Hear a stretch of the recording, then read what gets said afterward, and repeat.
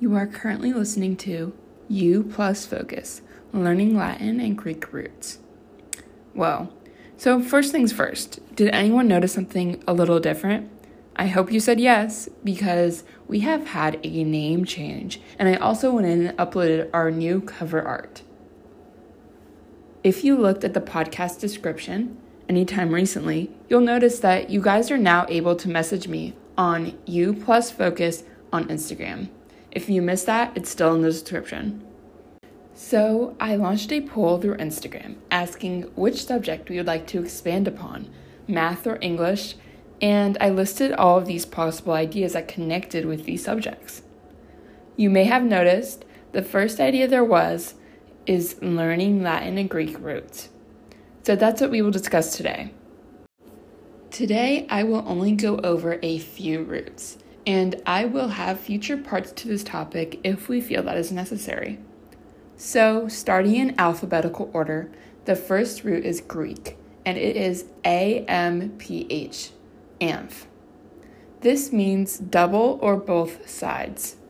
Some examples of this root that you may be familiar with already are amphibian, like a frog, and amphoteric.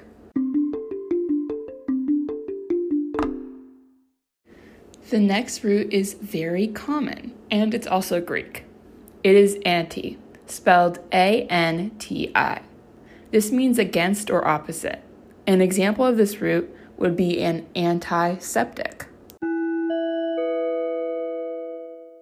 Another very common root is aqua. All my Spanish speakers, I bet you've already heard of this one. Aqua, spelled A-Q-U-A, means water. And this time, it's Latin.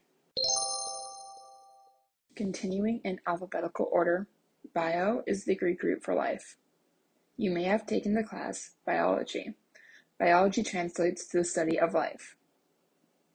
Next root is D-E-N-S, or dense. This one is Latin, meaning thick.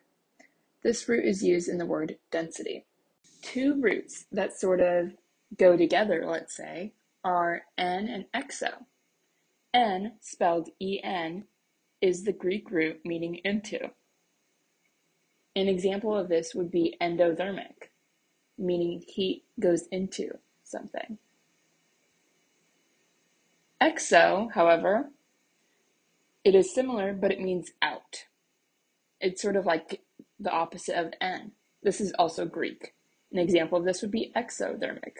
Two more roots that are sort of each other's opposites, and they are both Greek again, would be hyper and hypo. Hyper means excessive, above, or over.